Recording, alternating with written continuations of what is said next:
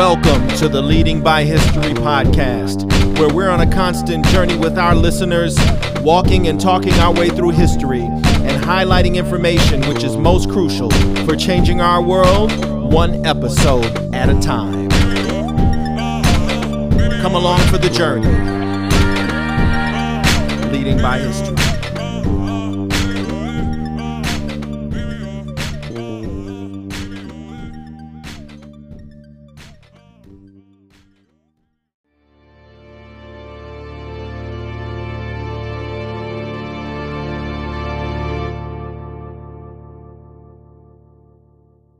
Welcome to another episode of the Leading by History podcast, and we are excited to be in our third season. It has been quite a ride. I've enjoyed it.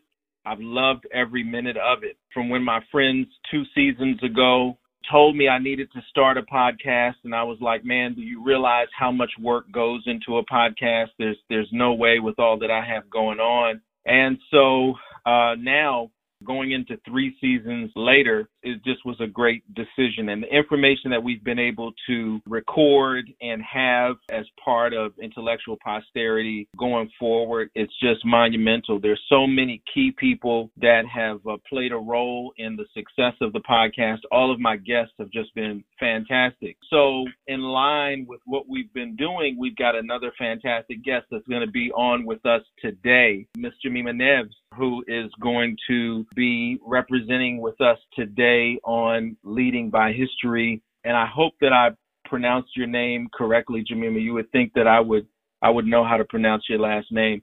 The people will find out soon how we know each other. Welcome to Leading by History. Thank you very much. It's a pleasure to be here. And yes, you did pronounce my name correctly. Yes, wanted to make sure. It has been quite some time. How do we know each other for the listeners? Well, we attended the same undergraduate university, the great Lincoln University in Pennsylvania. I was class of 96. Okay, class of 96. Yes, and I came out 1 year after you in 97. Yeah. And, you are the second Lincolnian that I have had on the show.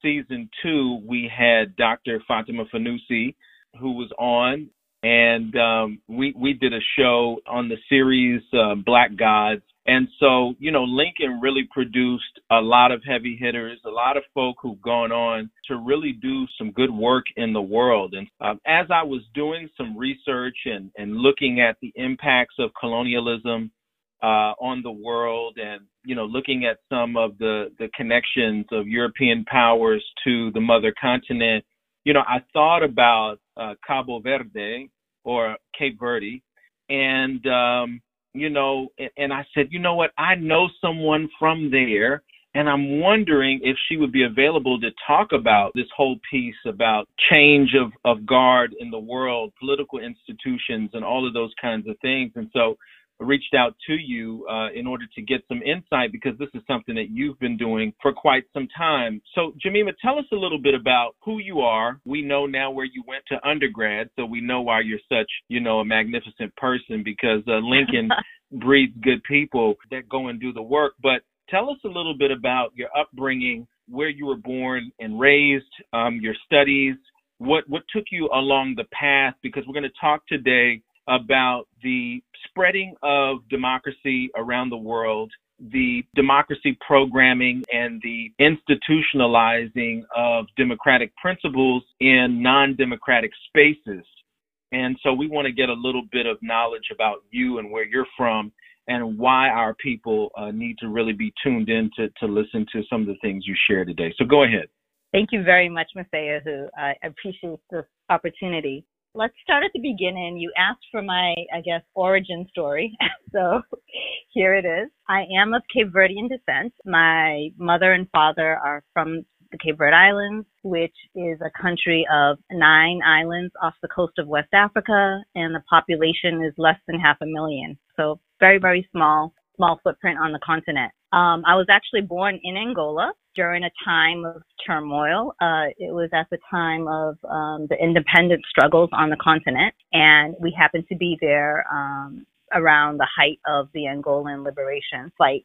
From there, had a short pause in Portugal before my family migrated to the United States. And so I would say that I came from a strong background of the classic immigrant story of people who came to the United States in order to find a better life and greater opportunities. My parents come from very humble beginnings. Neither of them finished elementary school. And so they really promoted education amongst myself and my two sisters. And in general, cousins and aunts, a really strong push in our family, being first generation in this country. And so from there, I had a strong focus on Africa, and after attending Lincoln University, earning a bachelor's in philosophy, because I thought with the skill of thinking broadly, I can apply it anywhere. I ended up earning my master's in African studies at the Ohio State University.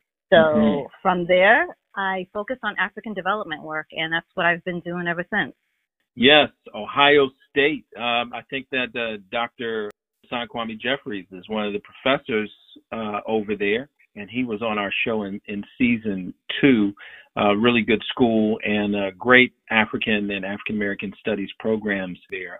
So, Gemima, if I can ask you what might seem a strange or personal question, what do you consider yourself ethnically or racially? You know, because that's something that I'm not too aware of as far as Cape Verdeans and whether they identify as African people. Is there more of an identification with the Portuguese culture? Is there a unique culture in and of its own, you know, sort of like the people of Madagascar or, you know, other places like that, which are, you know, off of the coast of a central landmass, you know, where people have developed their own kinds of cultures? Like, tell me about that. How do Cape Verdeans identify? How do you identify with regard to the African diaspora?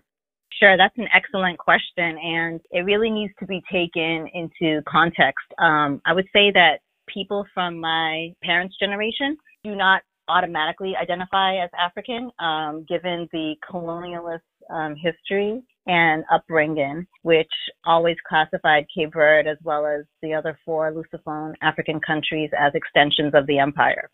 Right. But with those of us who are in the diaspora now and of like my generation and the younger generation, we do know that Cape Verde is in Africa. It's very much an African country. The current government and previous governments in Cape Verde identify as Africa. So when it comes to filling out forms here in the U.S., I mark myself as Black. I'm African American. I've been here longer than I've been anywhere else, and this is my home.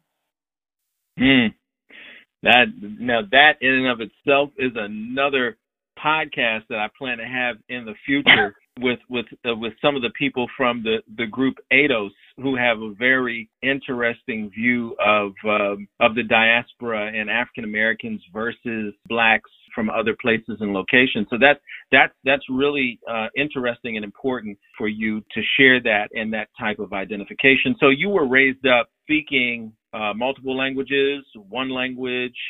Lingua franca at home was Creole and Portuguese and English. Now, of course, the younger generation wants to fit in to American society as well. So my sisters and I really tried to speak English as much as we could, as did our parents who, you know, needed to also assimilate, find jobs, and make their way in society. And so I would say pretty much trilingual, though at this point I'm very rusty with my Creole and my Portuguese. I understand it better than I speak it. But yeah, it's a big part of the culture. Yeah, I told you I remembered you teaching me a phrase in Portuguese some 20 years ago, you know, and and remembering that.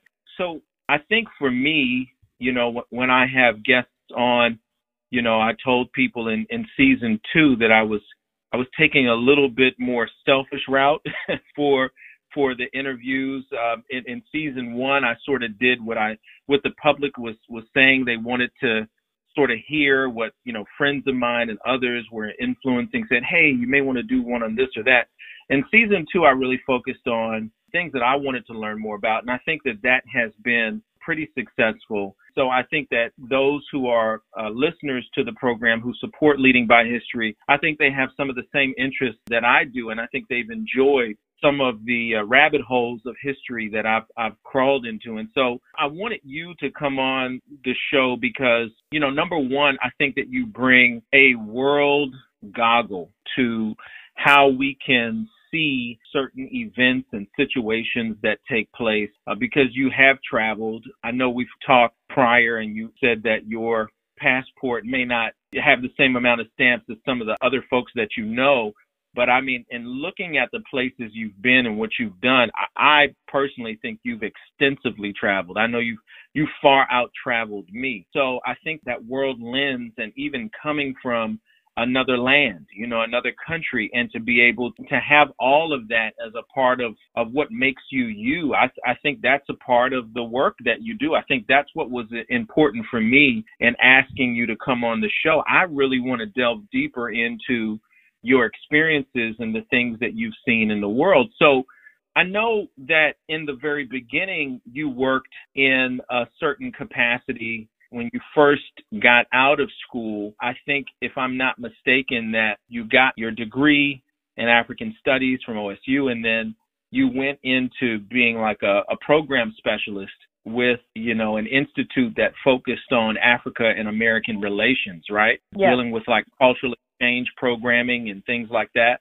Yeah. First time stepping out into the world of work that you do. And I saw that you were working with African activists in areas of conflict resolution, good governance, citizen engagement, and human rights. What was that work about, and how in the world does a person get into doing that? Like, that seems pretty lofty to just be able to get into like being a program specialist for an institute that implements cross-cultural exchange programs for activists. That's just a lot of good work. So tell me about that. How'd you get into that, and what were you doing?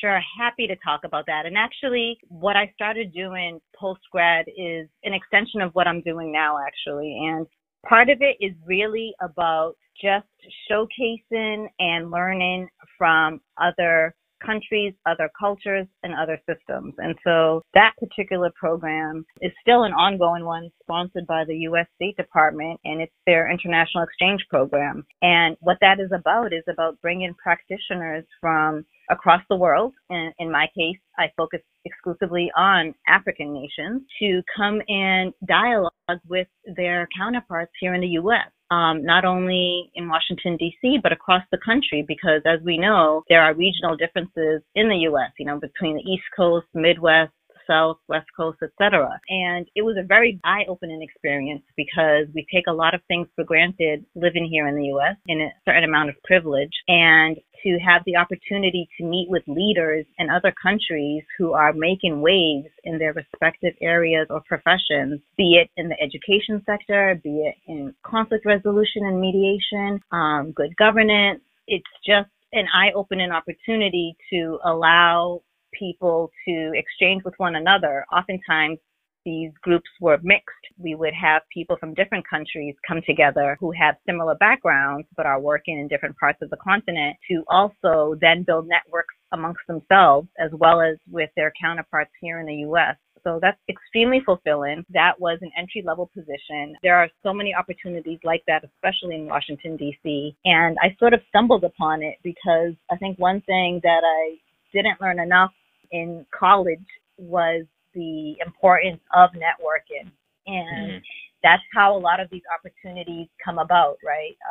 Our traditional career services departments, or at least back in the day, I think had a very more narrow sense of what the opportunities are after the academy. And so it took a lot of pounding the pavement. I knew I wanted to work on issues related to the continent, but I wasn't quite sure in which arena. So that opportunity was with a nonprofit organization, and it expanded my worldview. There's a lot of resources and support that come from government institutions, but there are also private foundations as well as nonprofit or non-governmental organizations that work in this arena. There's humanitarian work. And so what I would say to any of your listeners who are still in school or who are actually teaching students is to help with expanding the horizons of possibilities that are out there. Whatever anyone's interested in doing on a domestic scale is available at the international level. So be it agriculture or education or women's rights or empowerment. There are so many opportunities to work in those arenas here in the U.S., but I think anyone's experience is more enriched if they have the opportunity to go abroad at some point to gain greater perspective and understanding and to, again, build these bridges, because we all have a lot more in common with each other than what we think and than what we've been taught to believe. And so having these opportunities for experts and respecting people in terms of what they bring to the table. And that's really important as well, too. And those exchange programs are a way to foster those opportunities because they otherwise wouldn't occur organically. So that's also an extension of where I'm focused now in terms of supporting people who are focused on good government, right? Good governance. And it's about giving people an opportunity to have their voices heard, participating in the political process. You know, it's more than just casting a ballot every 4 or 5 years, you know, wherever you are, but deeper engagement with leaders and that people recognize they are leaders in their own rights. And so, again, a lot of this is suppressed. And so there are a lot of programs and opportunities to raise this awareness. And as much as we're doing this overseas, we could also use it here in this country as well, too. Well, you know, there's a lot there that I want to get into, a little bit of. We're going to take a brief break, and we're going to come back and talk about setting up democracy and democratic programming in areas of conflict around the world. We'll be right back. Hey, as a listener to the Leading by History podcast, we want to tell you about some exclusive opportunities available to you as a listener. If you go to patreon.com/leadingbyhistory today, you'll find that there are 3 tiers of support that will give you exclusive access to our program. We've got the official patron level, the all access tier, and the highest level, the VIP patron level of support. If you want to find out how you can have exclusive access and have impact on what we offer, go to patreon.com/leadingbyhistory today.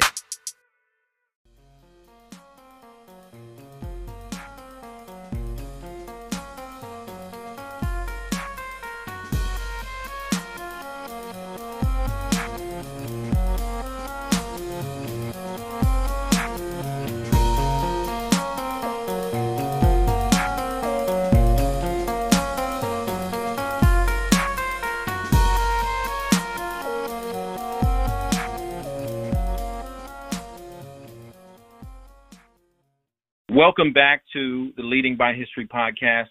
In the first portion of the show, we were speaking with Gemima Neves, who has an extensive experience with working with nations in Africa and around the world with regard to conflict resolution, governance, and citizen engagement, human rights, etc. And for this part of the show, I want to unpack some of the things that she talked about here and really get into this idea of democracy. And Gemima, I'm going to ask you some tough questions. So, Okay. So, you know, we come from an undergraduate school, Lincoln University, that was the foundation for most of the West African countries that got their independence in the 1960s, etc. Yes. You know, we come out of a Pan-African background when it comes to how we were raised up at Lincoln, that there's a world Africa, you know, Africa for the Africans at home and abroad, a Garvey-esque Black nationalism. All of that was infused into what we were doing, you know, and what we were being taught in the philosophy of our university during that time. And we had the opportunity, no matter what people thought about then President Neres Sadakisa, she introduced us to world leaders, okay? And so I don't care what anyone has to say about this or that. It is because of Nini that we were able to meet, you know, the grandchildren of Nnamdi Azikiwe, or that we were able to meet people like Dick Gregory and a host of folk. And I think we also had Rawlings. Didn't Rawlings come? He did. And there was a protest, yes.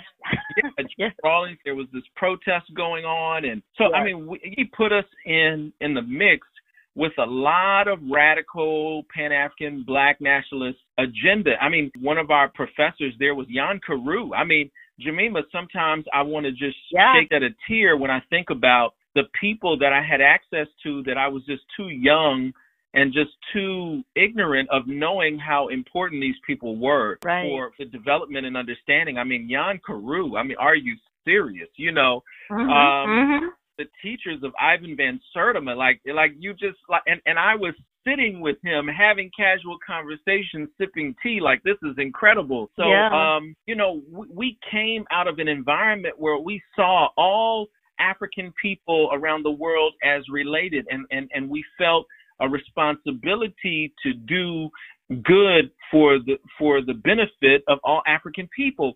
And so, you know, because we came out of a more militant undergraduate school that really pushed that kind of thing, some people might think, some of my brothers that went on into, you know, the following of Kwame Ture and others, they would say that, you know, establishing democracy around the world is being a pawn of America around the world, that the world doesn't need democracy, the world needs scientific socialism, incrementism, various other isms and things native to the African continent. So why would you be pushing democratic principles and democracy around the world? What would you say in response to that? I told you I was going to come with some hard questions. What would you say in response to that? Because I see the benefit and the good in what you do, but I want to let you vocalize that. Go ahead. Sure, happy to do so. You know, that's a very interesting question. And I think the first step that we would take is, how are we defining the term democracy, right? We have to have a common understanding of what that is. And democracy is more than just a system of government. And at its best, it's more than just a system of government. And we need to recognize that as a governing principle, it's about accountability, participation, and real competition of ideas. And so a lot of those isms that you mentioned have crashed and failed around the world, right? And let's not say that democracy is not something that is not endemic to Africa already. And so it's a principle. And when we talk about how certain efforts are made to help countries in the democratization effort, I would say that it's about self-agency. You know, no one is shoving anything down anyone's throats. People are asking for this. If your listeners are familiar with the Afrobarometer survey, they're a highly, highly credible survey and public opinion polling firm that's based on the continent, affiliated with the University of Michigan out of Ghana, the Center for Democratic Development. And every year they run surveys across the continent to gauge people's views of democracy. How is it working in their countries? Is it the best form of government? And without a shadow of a doubt, even as you look at the longitudinal studies that they show, most African citizens are in favor of democracy.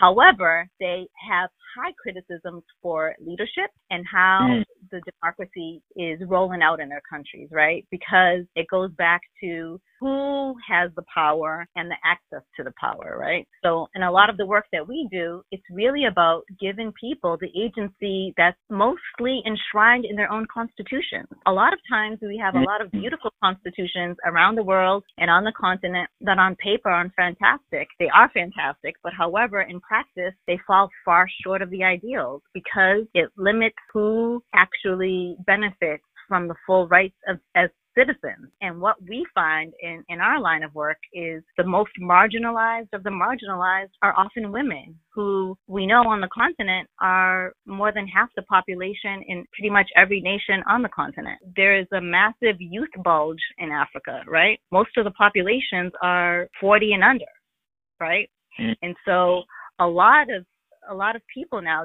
don't even have, or have lived through colonialism, right? it's in their rearview mirror at this point. They're dealing with it now. They're dealing with not having access to technology, still not having access to good roads, having poor educational opportunities. The basic fundamental things that a lot of us take for granted are still not within reach of so many people. And it's due to bad leadership and not holding leaders accountable. And that goes back to what democracy does. When it works well, and again, it's not a perfect system, but it's the best working system at this point. And I would argue with anyone who can prove otherwise, because it's about human rights. It's about accountability when it works well. And again, people being involved, and not just the elite, not just the landowners, not just those who have the keys to the central banks of these countries, right? It should be everyone who can speak up and have a seat at the table. And we know that those things don't happen on their own, because oftentimes power concedes nothing without demand. And so it's about citizens mobilizing and organizing. And that's what's happening around the world now. I mean, people are getting fed up with how they are constantly held back and not having opportunities that they should. And most times people aren't asking for things that are outside of the realm of possibility. It's just making sure that when the pieces of the pie go around, they're not just divvied up amongst the 5 top families in the country, or et cetera. And so that's really what this is about. And it's leading from behind, right? It's giving people tools so that they can adapt and use in their own context.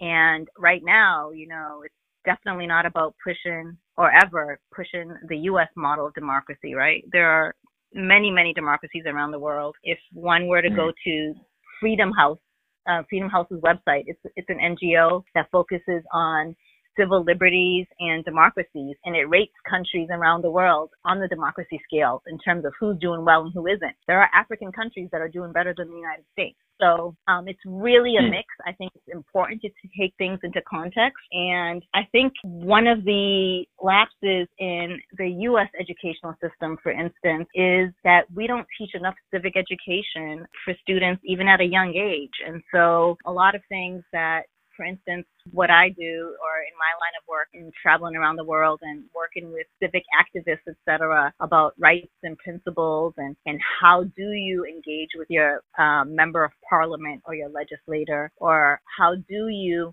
monitor your national budget to make sure that the line items allocated in your community actually go to where they're supposed to. These are things that we can and should be doing here as well in the U.S., and it's not something that's commonly taught, and it should be.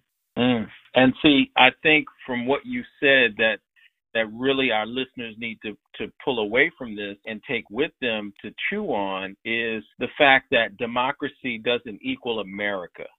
That exactly. Democracy represents a set of principles of how life should be governed that addresses humanity and accountability for leadership. And if we define democracy in that way, right, the word demo and cracy, the prefix and suffix there, meaning power and people, right? And so in all actuality, when we listen to some of our Pan-African brothers or pro-Black or Black nationalist folks talk about power to the people, in all actuality, it's democracy that allows that to be actualized, right? Like, what other form of government has stood the test of time in order to ensure that there is accountability for leadership? I mean, we can look at the American system of government and we can say, oh, well, you've got a president now that refuses to concede, in light of overwhelming proof that he's lost this election. We've had all kinds of things take place throughout local and state government that have been contrary to right doing, have harmed people. There's this big divide between the rich and those who don't have. Some are more equal than others, but don't look at the failures of America as what democracy should be. Remember, democracy was created before there was an America. I mean, when the Greek city-state of Athens was experimenting with a form of democracy called direct democracy, that predates America by centuries and centuries. So, again, I think that's extremely important because people want to attempt to colorize and racialize everything that seems to come out of America and label it imperialist or colonialist or things of that nature, but there's a lot more colonialism and imperialism in the minds of people and the terrible ways they treat each other than in the principles that hold together this form of government. And remember, even the framers of this government, they didn't come up with these ideas on their own, right? They said that there was a desire to form a more perfect union, meaning that what they had wasn't perfect already. So exactly. I love that you brought that out. So as we start coming down towards the end of our discussion, I want to talk about some of the work that you are currently doing. I mean, you're working now in Southern and Eastern Africa and doing some work there in democratization. But, you know, what exactly does that look like? That's what I want you to walk us out on. Is like, what does it look like to help to establish democratic principles and ideals in countries that are clearly not democratic? How do the people there feel about the work that you're doing, the leadership there? Has it ever gotten pretty hairy where you felt like it wasn't safe? Great questions, Masayahu. Just to underscore your earlier point, and I can't emphasize this enough, you hit the nail on the head that in order for power to be legitimate, it must come from the people. And having a representative government where you have a voice is as close as one can get. I also wanted to go back to the comments about the U.S. And again, I would note that democracy is a path and you never quite get there. And so it's a roadmap to improve the way forward. And one thing that we really need to give the U.S. credit for is that despite some folks' best efforts otherwise, the institutions here are standing strong and firm with all of the attacks on the U.S. democratic system. And so that also is a springboard to responding to your question in terms of what democracy strengthening work looks like on the continent. And it's really about strengthening institutions, because if the checks and balances really work the way they should, and this is done in a transparent way so that people are aware, citizens are aware of what is transpiring amongst the three branches of government, and they are listened to and they have a voice in determining the direction of policy. That is really like the comfort zone of where many would like to see their countries in. When I say that it's about leading from behind, at the end of the day, the citizens and organizations that we work with in any given country are the ones who have the most at stake, right? And they're the ones who determine the path forward in terms of what their priorities are. So in any given place, it could be perhaps having better legislation around extractive industries. In a lot of countries on the continent, they are the breadbasket of the world for natural resources, oil, petroleum, cobalt, diamonds, etc. The components that make up our cell phones, a lot of this comes from the continent, but yet these materials are taken out of countries and not invested in the communities where the resources are extracted from. And so there's a lot going on with that. And people do want to be involved. They want to have a say, and they want to see the dividends of democracy, right? People want to see the fruits of their labor. Otherwise, what's the point? So that, I think, plays a big part in the approaches that we take as we work with people. And it's extremely encouraging because folks are willing to put their money where their mouth is. And it takes a lot of courage to stand up to the powers that be, and to see young people, to see women who prior to have been told that they shouldn't have ownership of land or seek education or have a seat at decision-making tables. To see a lot of this now going by the wayside is extremely encouraging. And I think there are a lot of things that come out of what activists are doing on the continent that we can learn from here in the U.S. And so it's about keeping those bridges of connection strong, staying open-minded, and definitely doing more listening than speaking. Now, what about, again, how the work is received, especially by, those who are in power? And has it ever, seemed pretty dangerous or scary in those situations? It can, and I would say it's more dangerous for our beneficiaries than it is for us per se, who, again, have, I would say, like, limited contact on the ground. With the bread and butter issues that we work with, not so much. I think when it comes to around elections, especially, things can get extremely tense and violent in quite a few countries because, again, not from citizens themselves, but from politicians who take advantage of situations and use their extensive financial resources to, for instance, obtain the services of unemployed youth to intimidate people from going out to polling stations or to vote in a certain way or to snatching ballot boxes or creating such an environment of uncertainty that people are afraid to leave their houses to go out and vote. But then that goes to show you how powerful it is to exercise your rights. And so in those cases, people who are on the front line are the activists, the organizers who go out and encourage people to vote their conscience and not vote against their own interests. And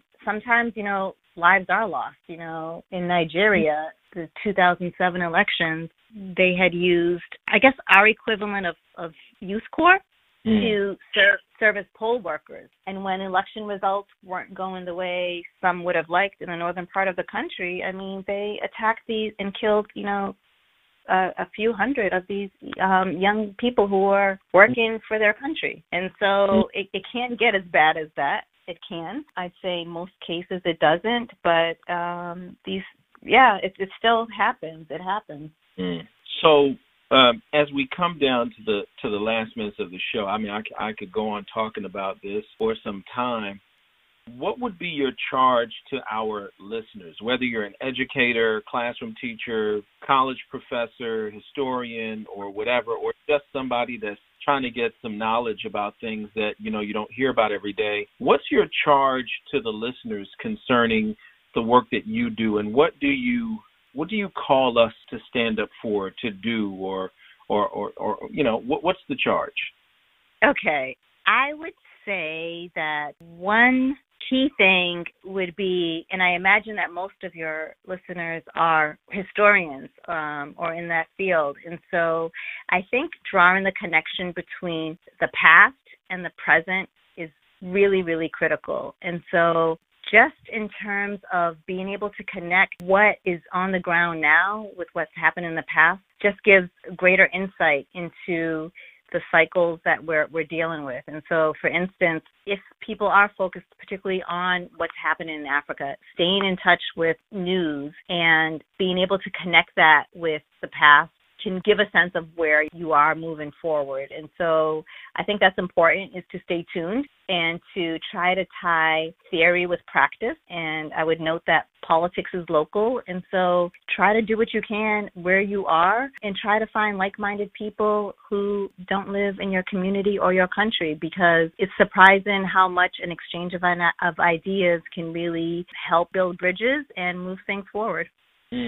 So we want all of the listeners to think about the foundation of what democracy really means, what it stands for, what it represents for worlds that are colliding with modernity and colliding with newly forming feelings for equity and equality and increased liberation. And think about how many instances you don't stand up for those principles on a daily basis right here at home. Think about how many instances in which you could have put into practice principles of democracy here or promoted it to those who may have been less aware and didn't do so. We need to really think about the lives that are on the line in doing this work around the world.